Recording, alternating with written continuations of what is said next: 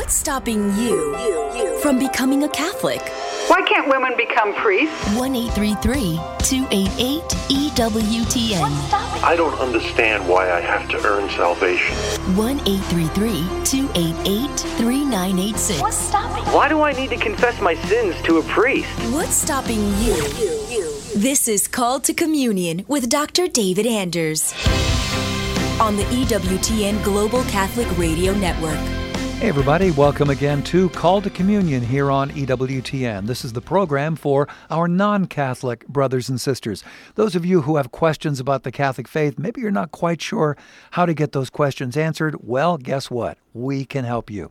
Here's our phone number, 833-288-EWTN. That's 833-288-3986. If you're listening outside of North America, please dial 1 and then 205-271-2985. And of course, you can always shoot us an email. The address for that, ctc@ewtn.com. All right, Charles Beery is our producer, Matt Gabinski, our phone screener. Jeff Burson is handling social media for us. If you want to ask a question via YouTube or Facebook, we are streaming there live right now. Just put your question in the comments box. Jeff will see that. He'll send it to us here in Studio One, and then we are off to the races. I'm Tom Price, along with, from the beautiful studios of Spirit Catholic Radio in Omaha, Dr. David Anders.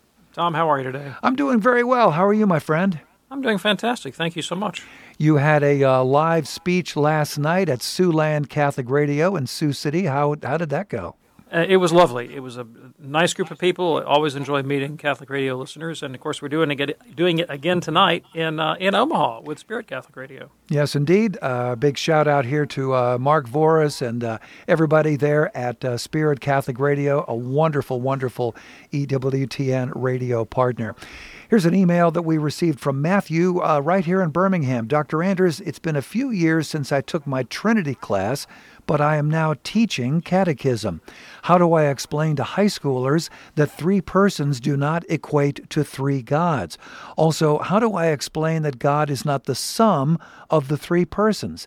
I also think these kids are capable of understanding a lot more than some people think, but is high school too early for Augustine's De Trinitate? Again, that's from Matthew in Birmingham. Yeah, thanks. I appreciate the question, Matthew. So on your last question, here's what I would do. If you want to read De Trinitate and then make some notes, some summaries of Augustine's arguments and illustrations, and then you explain those to the kids, I think that's probably more appropriate. Your average high school kid is not going to sit down and read De Trinitate. I mean, these days they have a harder time making it through the Lord of the Rings even. So, I mean, that probably not going to make it through the whole De Trinitate. Yeah.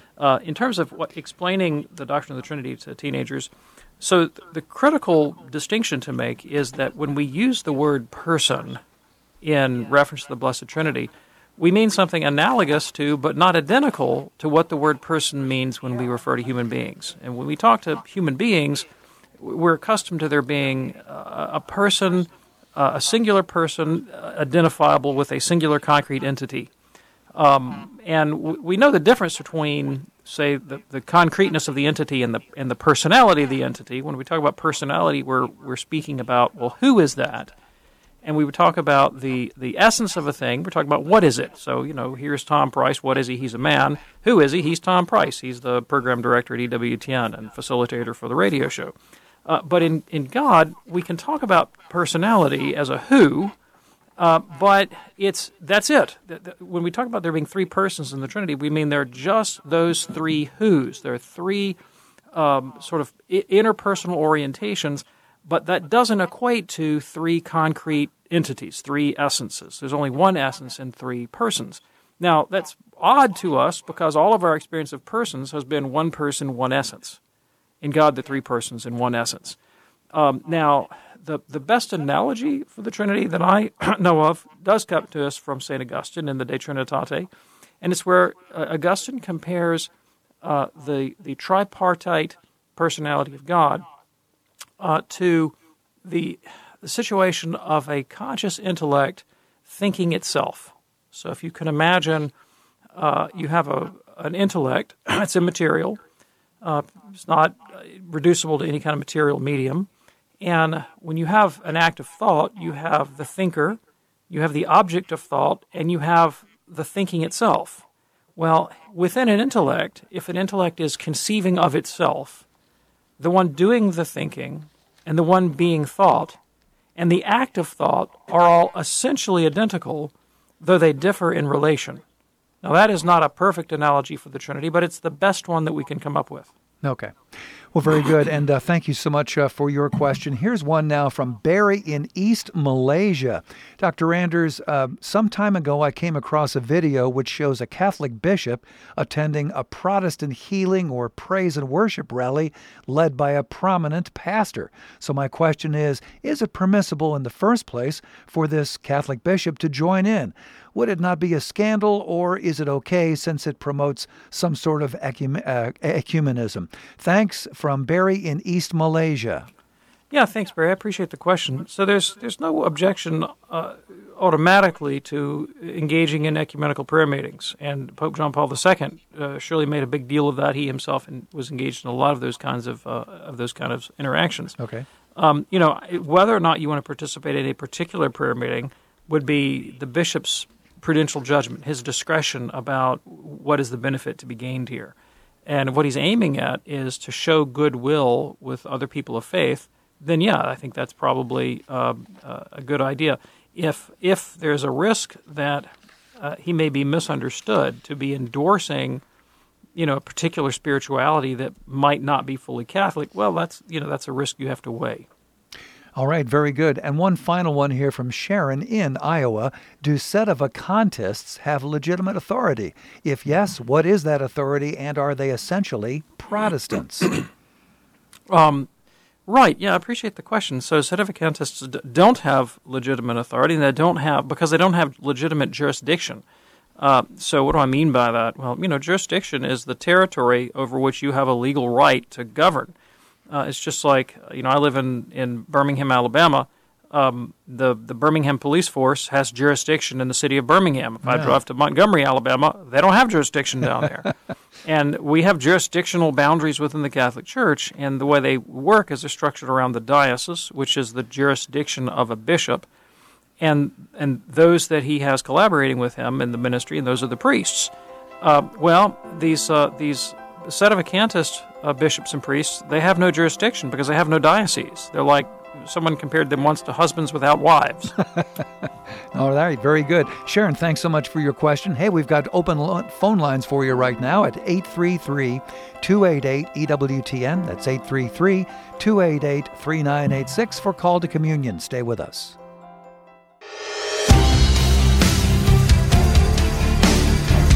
It's Call to Communion on this Tuesday afternoon here on EWTN. Our phone number 833-288-EWTN. That's 833-288-3986. We're going to get to the phones in just a second here. David, of course, at the beautiful studios of Spirit Catholic Radio in Omaha, but he is ready to take your calls at 833-288-EWTN. Hey, there's a brand new book from EWTN Publishing I want to tell you about, 30 Marian Eucharistic Visits by Donna Marie Cooper O'Boyle. This book will inflame your heart with love for Jesus' Eucharistic heart through the heart of his mother. You'll find ways to rekindle the fire of divine love in your prayer life, and you'll grow in loving communion with our Lord in the Eucharist. You'll be inspired by moving stories of saints, including St. Faustina, the Fatima children, Pope John Paul II, and you'll learn how to apply them to your daily faith journey. What a great book this is. 30 Marian Eucharistic Visits by Donna Marie Cooper O'Boyle. Brand new book now from EWTN Publishing, available from EWTNRC.com. Buy Catholic, shop Catholic. EWTNRC.com. Before we get to the phones, let's do one more email here. This one is from Zach. Dr. Anders, I hope you can help me and my wife on this matter. We have 5 children, and our second child, a 12-year-old girl, is quite bad. She lies without remorse. She steals, speaks horribly to me and my wife. We are actually getting her psychiatric help. My question pertains to the Eucharist. When I know my daughter is likely not to be in a state of grace, I dissuade her from going to receive communion. However, I struggle with this because I am not God, and I'm not sure that I should be judging her. Should I stop her from going to communion when I believe she's in a state of mortal sin, or is this something I should leave alone? Thanks, Zach. Yeah, Zach, hi. I really appreciate the question. So I don't claim to be the world's greatest parenting expert, and we have people on the network who are better qualified than me to talk about childhood behavioral issues. You know, the Popchaks and Dr. Ray, really this is kind of their forte. But I'll take a stab at it as a Catholic parent, and I know your question is more maybe theological than it is parenting. Personal judgment on my part. This is just my opinion. I don't ever want to be in the business of trying to evaluate my own children's fittingness for communion, because I want them to develop the habit of holding themselves accountable and having a clear conscience before God. Okay. And if they feel like I'm demanding that they outsource that work to me, then they probably won't develop that habit. And also I think you really risk making the question of communion, bringing that into the power struggle between parents and children. And she's 12 now. I think what you may end up with in another year or two is, fine, I won't go to communion. And just a kind of real antipathy towards the sacraments. And I don't think you want that. No, for sure. If you're ready now, let's go to the phones at 833-288-EWTN. We begin with Steve in South Florida, listening on Sirius XM, Channel 130. Hey there, Steve. What's on your mind today, sir? Oh, all right. I have like two questions. During the pandemic, all the Catholic churches were closed down here. And I like going for a walk. So I'm walking down close to where I live, and I see one of those little churches. The lights are on. I pull open the door, and to me, it was shocked. There's people inside, and they had the preacher there.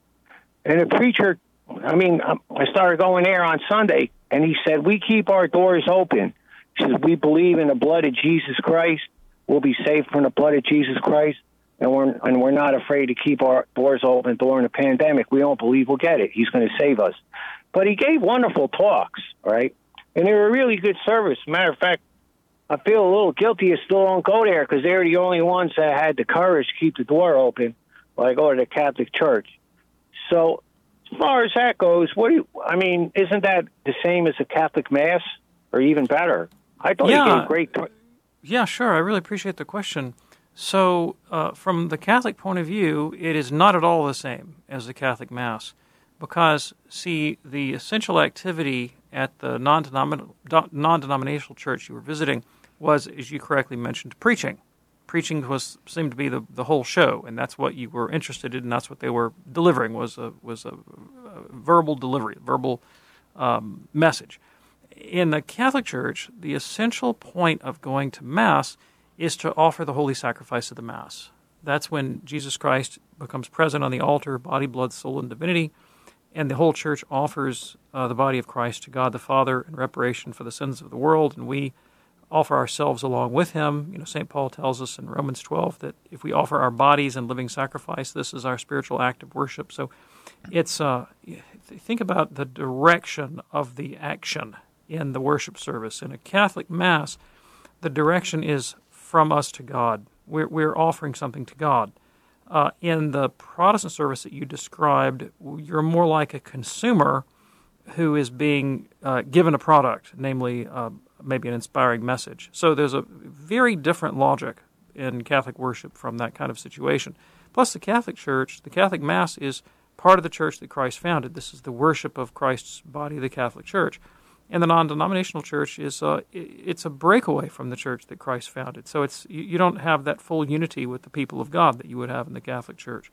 And of course, you don't get to receive the body of Christ, His soul, blood, and divinity in the Protestant Church the way you do in the Catholic. So there's a very different understanding of what's going on.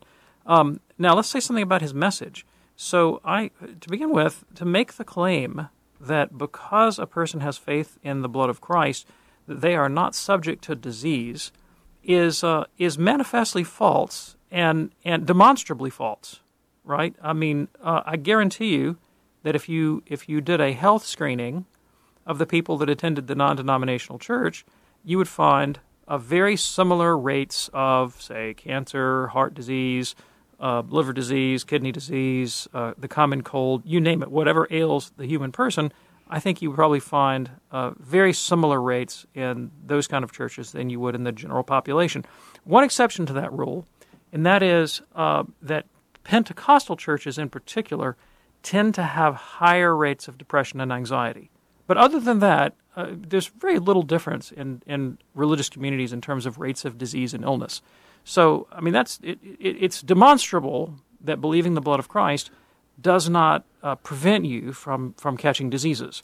And to suggest that it does is really quite foolish, and you put people at grave risk. Now, maybe not at risk of COVID, but like if they're lackadaisical about the care of their health because they have a false trust that God will necessarily preserve them from disease, then you're not doing them any favors. So I don't think that's a very good message. Now, when you said that the church has good messages, well, I really can't evaluate that beyond what you've told me about that one thing that he said.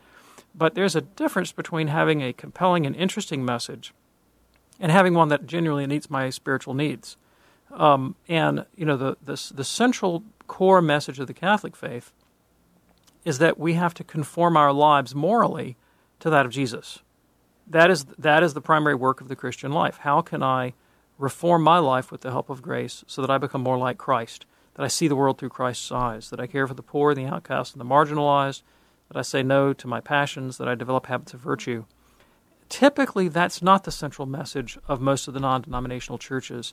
And while I acknowledge that they sometimes have very attractive and interesting and engaging messages, they're not that. Okay. Appreciate that. Steve, thanks so much for your call today. Glad to hear from you in South Florida. It's Called to Communion here with Dr. David Anders live from Spirit Catholic Radio in Omaha, taking your calls right now at 833-288-EWTN if you have a question about the Catholic faith. Maybe you'd like to tell us what is stopping you from becoming a Catholic. 833-288-3986. Alicia is a first-time caller from Abbeville, Louisiana, listening on the great Christ Our King radio. Alicia, what's on your mind today? Hey, thank you so much for taking my call. I wanted to ask about, we have a family member that is non-denominational and so is Scriptura. So anything that comes to Catholicism, she asked my husband and I a few questions just to see what we believe about it. And she had said the other day, which kind of, I didn't know how to best explain it. And my husband's usually the one that explains these kind of things to her. But basically she was saying that Jesus didn't know as much as God did before he died. And I didn't know how to explain it in a way that she would kind of understand it, to where as if, I don't know how to ask the question correctly, but that he didn't know as much as God did before he died. Yeah, sure. So, thanks. I really appreciate the question. I think I can speak to that. So let me tell you what the Catholic doctrine is on the nature of Christ, and then bring that into dialogue with your relative. So the Catholic teaching on the nature of Christ is that Christ is a person with two natures, a divine nature and a human nature. But those natures are united in his person. So we don't have two persons stuck together. We have one person with two natures. So anything that you say about the person, right, you can say about anything you say about the divinity, you can say of the person. Anything you say of the humanity, you can say of the person. Now, there have been people in history who have imagined that Christ is more like two people sort of stuck together, like, say, the two sides of an Oreo cookie stuck together with some kind of ectoplasmic goo in the middle. And so you could really imagine a kind of distinction between the two where you could say something of one of them and not say it of the other. There was a famous patriarch of Constantinople named Nestorius who believed like that. And so, for example, he would say that Jesus Christ was that Mary was the mother of Christ, but not the mother of God, because he didn't want to ascribe, divine maternity to her. And the church always said, no, that's wrong. That's actually quite wrong, because what happens is if you can sort of break the divinity apart from the humanity like that, then Christ doesn't necessarily unite us to God, right? We're united to the humanity of Christ, or Jesus is a split personality or something like that. And that seems to be what your relative is asserting, that the human Christ is really not God. It doesn't have the attributes of divinity like omniscience. So I would look to passages of Scripture that really affirm the full divinity of the person.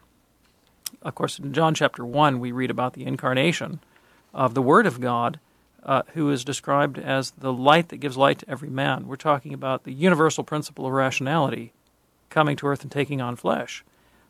That's powerful omniscience we're talking about there. Or in John chapter 8, where Christ declared, before Abraham was born, I am. He didn't say before Abraham was born, my divine nature was. He said, I am. Like the whole Christ, the person of Christ, pre-existing. I and the Father are one, John chapter 10. So really affirming the full divinity of Jesus. I've lost my train of thought. Uh-oh. What was I going to say? Yep. I remember where I was going. Thank you.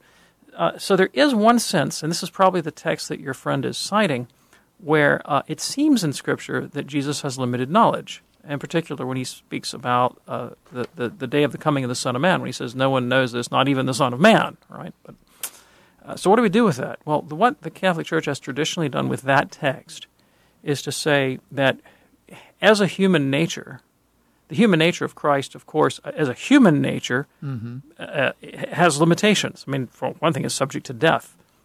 But the brain of the human baby Jesus would have had infantile neurology, right? He would have undergone development, cognitive development.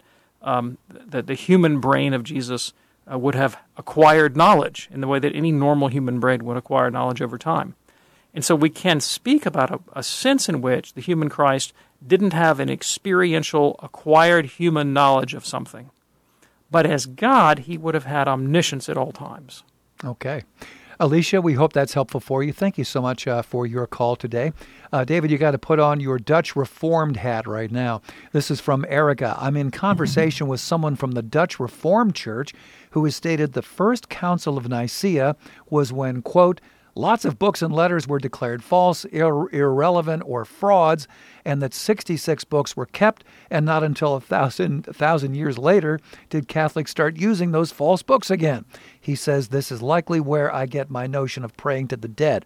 All I know is that the council met to dispute the Arian heresy. I don't know much more than that. Any thoughts, Erica? Thank you. Yeah, thanks. So this is a Dutch Reformed Christian who does not study church history, I think, because that is not what the Council of Nicaea was about at all. The Council of Nicaea was primarily about the Arian heresy and defined the divine nature of Christ that we were just discussing.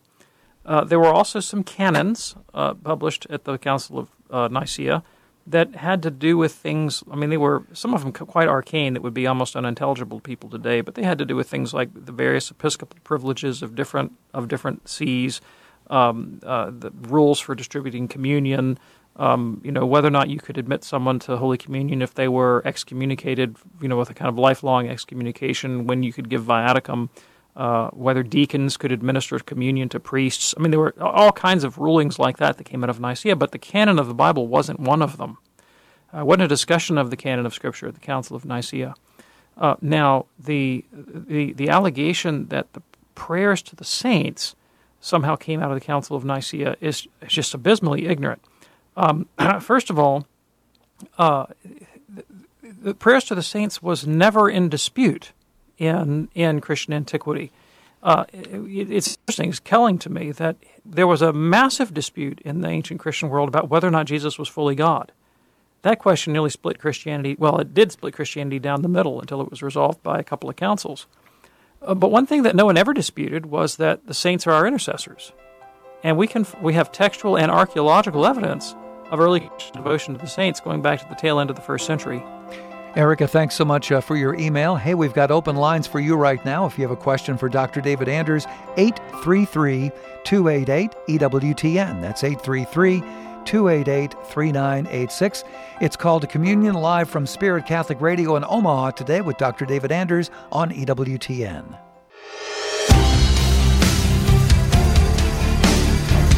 Hey, what's stopping you from becoming a Catholic? Let's talk about that here on EWTN's Call to Communion with Dr. David Anders. He is live at the studios of Spirit Catholic Radio in Omaha. Thanks to those good folks there. Our phone number, 833-288-EWTN. That's 833-288-3986. Let's go now to Mike in St. Louis, listening on the Great Covenant Network. Hey, Mike, what's on your mind today, sir? Hi, gentlemen. Thank you for taking my call. Sure. I just wanted to ask the doctor. All my wife ever wanted me to do was become drug-free, get clean, become a Catholic, live a good Christian life. And I have been clean since April of this year, and I have no desire. I haven't, and by the grace of God, I've had no desire to take any more type of drugs. I don't even think about it. Praise God. Thank you. And absolutely, praise the Lord. And the more I become and put all my faith in Christ and take the steps in the Catholic Church and listen to Christian radio, and I'm a big Post Malone fan. I can't listen to any of the CDs anymore because he uses too much vulgar language in it. My wife thinks, "What's wrong with you?" Well, what's wrong with me? Listen to the way he talks. So, my bottom line is the better that I become with myself and my soul and wash myself clean, the more resistance I'm getting from my wife. And I just don't understand it, gentlemen. And I was just hoping I could hang up and listen to you give me some advice. Yeah, thanks, Mike. I really appreciate the question. And first of all, congratulations on your sobriety. That is just absolutely wonderful. Yes. That makes me really, really happy to hear that. And I'm also very sorry to hear about your marital difficulties. And I've said this many times on the show. I'm not a counselor. I'm not a marriage therapist. I'm just a little old theologian who likes to talk about the Catholic faith. So I'll do the best I can. But there are also others on the network who are a little bit more skilled at the relationship stuff than I am. But I'll take a stab at it. So, it is. I've heard stories like this before. You're not the first person. And you said that your wife had always put a lot of pressure on you to get clean and to come back to the church. And that's fantastic, and she's right to do that. But I think there could be a couple different things going on. I don't know which one because I'm not in your shoes, but one could be that your wife may have had unrealistic expectations for what would happen to her life and her sense of well-being when she had a sober husband who went to Mass. And she may have had the idea that, hey, if my husband's clean and sober and goes to Mass, then everything will be hunky-dory. And what I'm sure you know, and if you talk to people in the recovery community, they will tell you, is that life keeps happening to you even when you're sober. And you could say the same thing about being a Catholic. Life keeps happening to you even when you're in the state of grace. And life in terms of relationship conflicts, money problems, health problems, you name it, life continues to happen even when you're in the state of grace. And if you're in the state of grace, you're better suited to deal with those problems, but the problems still come. And so if she had unfulfilled expectations about what would life be like when my husband was clean, sober, and sanctified, there may be a lot of disappointment there. Now, you said something else that also just made me think, and I'm not trying to, I may be wrong, so don't take this the wrong way, because if I didn't hear you right, I'm not trying to accuse anyone. It sounded like you've changed some of your personal habits at home in a way that your wife did not anticipate. So she thought, well, if he becomes Catholic and gets off of drugs, she didn't think this would be the result. Maybe y'all used to watch movies together that you don't want to watch anymore. And there could be a couple things there. One of them could just be the inconvenience or perceived inconvenience on her part of, hey, this isn't what I had in mind. But I'll also caution you, whatever you do, don't come across as holier than thou. Now that you've come to faith and you've come back to the church and you're clean and sober, if you sort of wear that piety on your shirt sleeve, as it were, it's almost guaranteed to provoke resistance. Yeah. And anytime you come across to another human being as knowing what they should do, claiming the moral high ground, people don't take well to that. I don't take well to it. It doesn't work when I do it to other people. That is an almost surefire way to provoke resistance.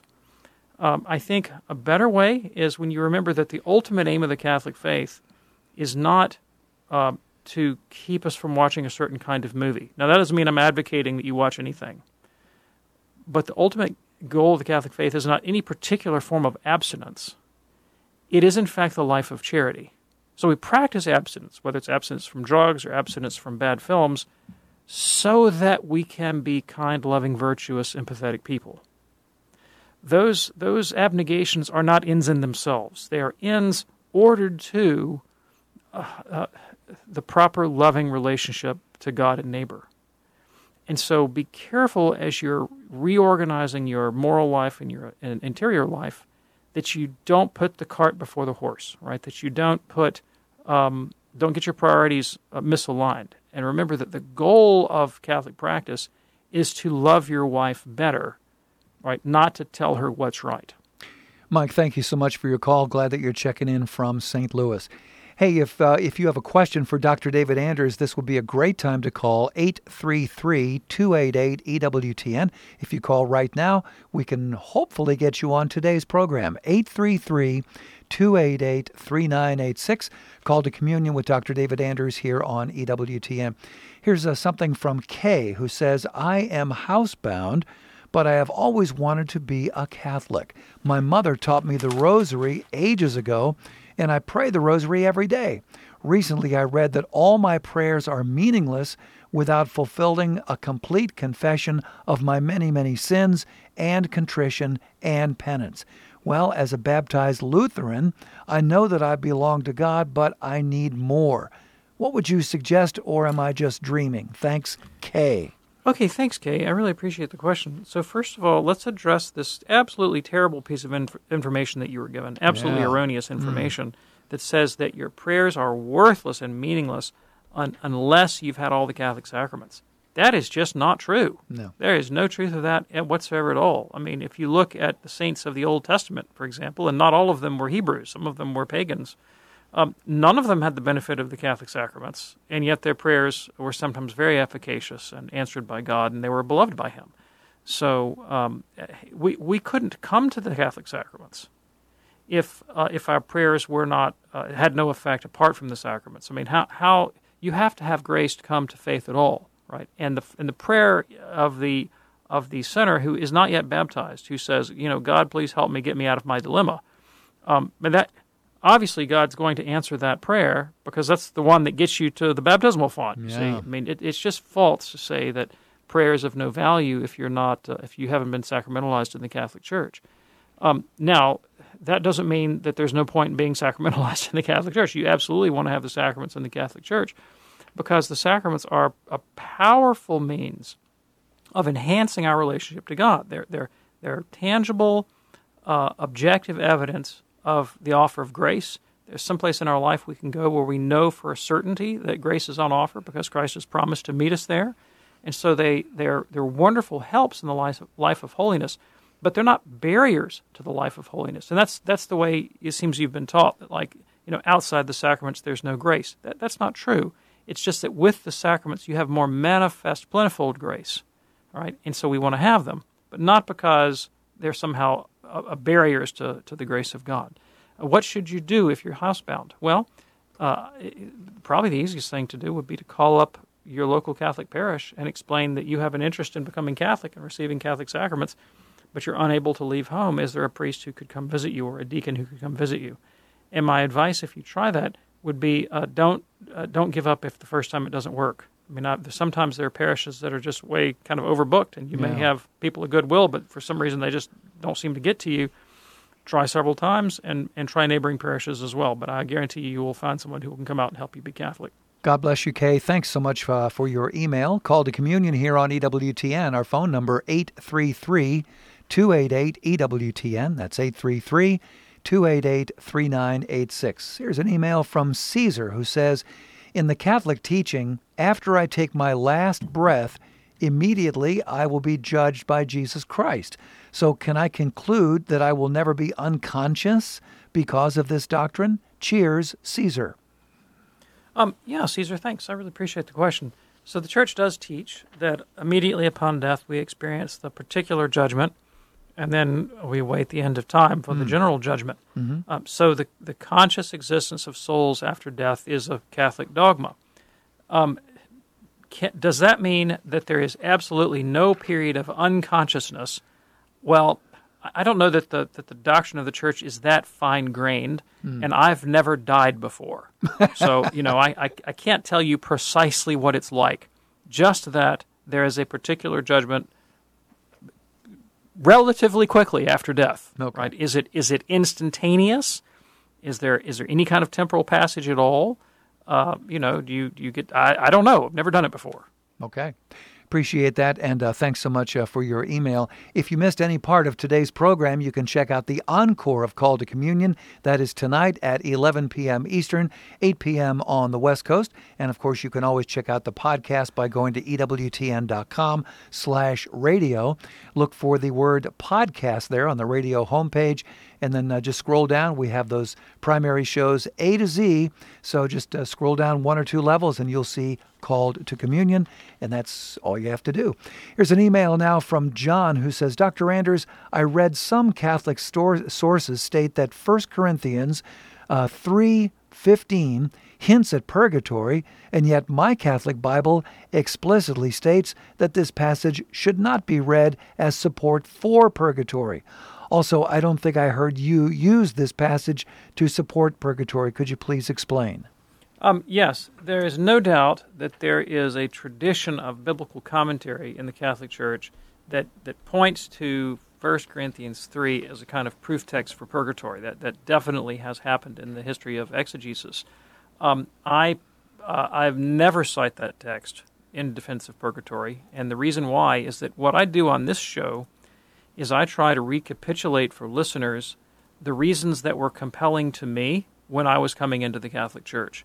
And when I was a Protestant seminarian, anytime I ever heard Catholics refer to 1 Corinthians 3:15 in defense of purgatory, I was very unimpressed because it seems to me evident from the context that that's not what Paul is talking about. He's talking about people who build churches, apostles who establish through their ministry some work of the apostolate, and the judgment on their works that's either burned up or not is the communities that they founded. So I don't think it has anything to do with the state of the soul after death. Now, you could make a really tenuous association and say, well, the principle of God testing, right, and refining is applicable in more than one place. And I think that's true. So I think it's consistent with the doctrine of purgatory. I just don't think it's in any shape, form, or fashion a kind of slam dunk for the doctrine. So I'm not surprised that your Catholic Bible has a footnote to that effect. And the way Catholics have read the Bible over the years has changed. And I think there's a lot more sensitivity now in exegesis to historical context. Some of the fathers could get quite creative in the way they handle the Bible and treat it in a very ahistorical way. But that's not the way most Catholic commentators begin today. So I'm not surprised that your text has that commentary at the bottom. John, thanks so much for your email. Back to the phones now at 833-288-EWTN. Here is Ron in Frisco, Texas, in the Dallas-Fort Worth Metroplex, listening on Guadalupe Radio, AM 910. Hey, Ron, what's on your mind today, sir? Hey, I really appreciate your program, my wife and I. We're Eucharistic ministers. Visitations at the hospital. We have little bottles of holy water. What's the boundaries that a layperson can do with the holy water as far as with patients? I mean, can they put holy water on a patient or they can't? What they can bless or cannot bless? Yeah, thanks. I appreciate it. So holy water, by definition, is blessed, right? It's a sacramental, which means it's been blessed by a priest, so it participates, like all the sacramentals, in the intercessory life of the Church. So you can make avid use of holy water. Now, what you don't want to do is use holy water in some kind of rite that suggests that you personally are conferring the blessing, right? That you don't do that. That's what the priest does. The one exception to that is parents can bless their children. There's a rite of blessing of parents of their children in the Catholic Book of Blessings, but that's kind of the only exception. Outside that, the priest is the proper subject to perform a blessing in the Catholic Church. But the holy water's been blessed by a priest, so it's kind of like liquid blessing. How about that? Ron, thanks so much for your call. Here's Mike in Galveston, Texas, who says, Dr. Anders, how do you debate with Protestant biblical scholars on these three topics? Number one, James, the brother of Jesus type objections. He's saying here that E.P. Sanders and many others have written about this passage. Number two, the Immaculate Conception dogma. One would assume Protestant scholars have studied Lourdes and Catherine Labouré of the Miraculous Medal. And finally, transubstantiation, Again, I'm assuming Protestant scholars have researched miracles of the Eucharist, especially those validated by impartial and highly respected cardiologists and pathologists. Thanks, Mike in Galveston. Okay, thanks. I really appreciate the question. So, of the topics that you raised and the evidence that you cited, really only one of them was strictly biblical, and that would be and not even that. So all of them have a kind of historical reference. James, the brother of Jesus. Who is this James, the brother of Jesus? Yeah. And there's nothing in the text of Scripture that requires us to hold that he's Jesus' biological sibling.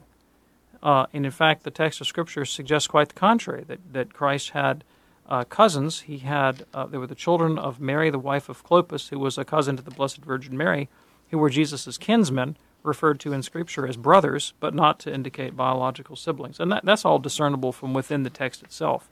When it comes to the doctrine of the Immaculate Conception, I don't think that the Immaculate Conception can be affirmed completely on the basis of Scripture alone, right? And see, that's the Protestant contention. They don't want to acknowledge any doctrine that you can't establish on the basis of Scripture alone. And so they would reject the Immaculate Conception for that and other reasons. As a Catholic, I'm not bound by the doctrine of sola scriptura. So I freely admit that this is a doctrine that's been handed to me by sacred tradition.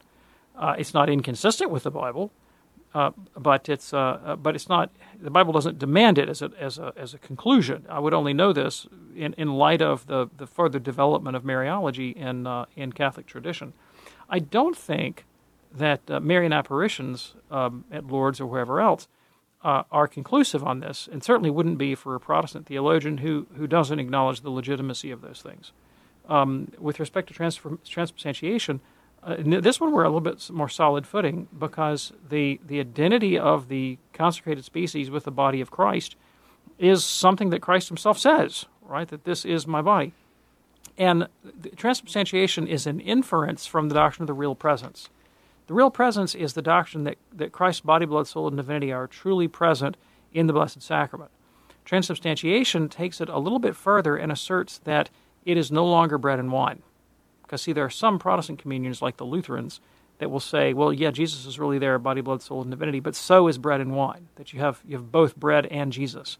The Catholic position is that you stop having bread, you have something that looks like bread, but is actually Jesus. And that would be from the words of Christ himself, who doesn't say, herein lies my body. But he says, no, this is my body, and is a perfect identity. And again, I don't think that the Eucharistic miracles are really determinative here. I think it's the words of Christ that are determinative in the history of Catholic exegesis. Mike in Galveston, thanks so much for your email. Call to Communion here on EWTN. Interesting email here, Dr. David Anders from Brendan, who says, Sean McDowell from Biola University attempts to answer the question, how do you know what book should belong in the Bible? He offers 5 principles. Number 1, was the book written by a prophet of God? 2, was the writer confirmed by acts of God? 3, did the message tell the truth about God? 4, does it come with the power of God? And 5, was it accepted by the people of God?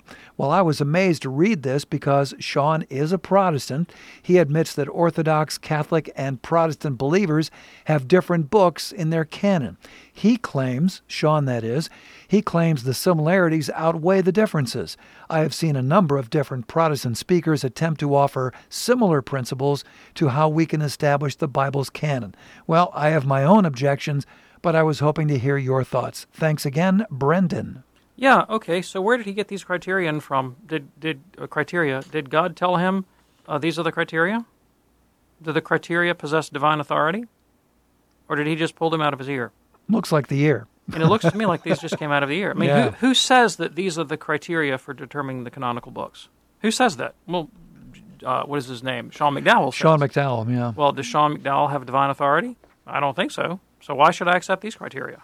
All right. But let's assume for the sake of argument that these are good criteria. I don't think they're good criteria, but let's say that they are. Well, the canon of the Bible that we have now fails, though, by those criteria. Like, you can't get to the Protestant canon of the Bible using those criteria because several New Testament books and Old Testament books were not written by prophets. I mean, Luke wasn't a prophet, to take one example. Mark wasn't a prophet. Matthew wasn't a prophet, to name a few right off the top of the bat. Let's see. Confirmed by acts of God. To the best of my knowledge, Luke didn't perform any miraculous acts to confirm his authority to write this text. And I could, several other biblical books fall in the same category. Does it tell the truth about God? Well, that's question begging. That's assuming what you have to prove, right? Mm-hmm. I mean, how do you know what the truth about God is from the point of view of Christian revelation? Well, it's what God has revealed about himself is the truth about God.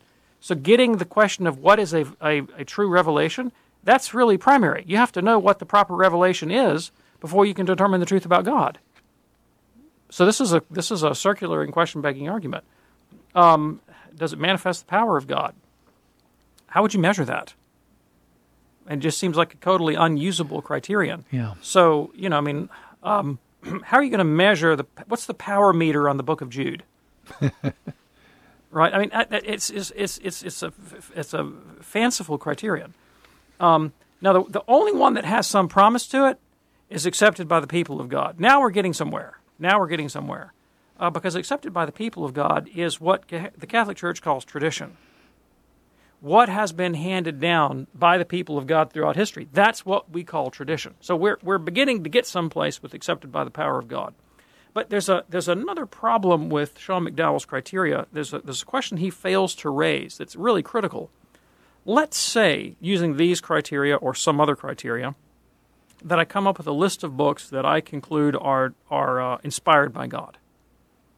That alone doesn't get you to the Protestant doctrine of the Bible. I need an additional argument. To say that not only are these books inspired, but that God intends them to be the rule of faith for the church. See, Protestants regard the Bible as sort of like the Constitution that Jesus left for Christianity. That if you want to know what to believe and what to do, you look to the Bible. But nothing in the doctrine of inspiration, the doctrine that these books come from God, is sufficient to establish that that's their purpose. Let me show you what I mean by that. Let us say, for the sake of argument, that Jesus inspired a celestial cookbook. And so you could turn to this cookbook and, man, following this recipe, you would get an absolutely heavenly lemon meringue pie. Mm. The best pecan pie known to mankind. Man, chocolate chip cookies to die and go to heaven for. Okay? Well, what would be the function or purpose of such a book? Probably to cook. Doesn't follow that it would be the rule of faith for the church. And so when you look at the actual texts of Scripture, all of them give patent evidence for their functional purpose. So, St. Paul, for example, writes to the Corinthians and says, I'm writing to you, Corinthians, to address the following problems. Well, that doesn't look like he said, I'm writing to you, Corinthians, so that I can give you, like, chapter 7 in the church's rule of faith. No, I'm writing to you, Corinthians, because in your local community, these are the specific problems that you have, and that's what I'm writing to address. Nothing in the text itself suggests that Paul was conscious of contributing to a collection that was intended by God to be the church's constitution.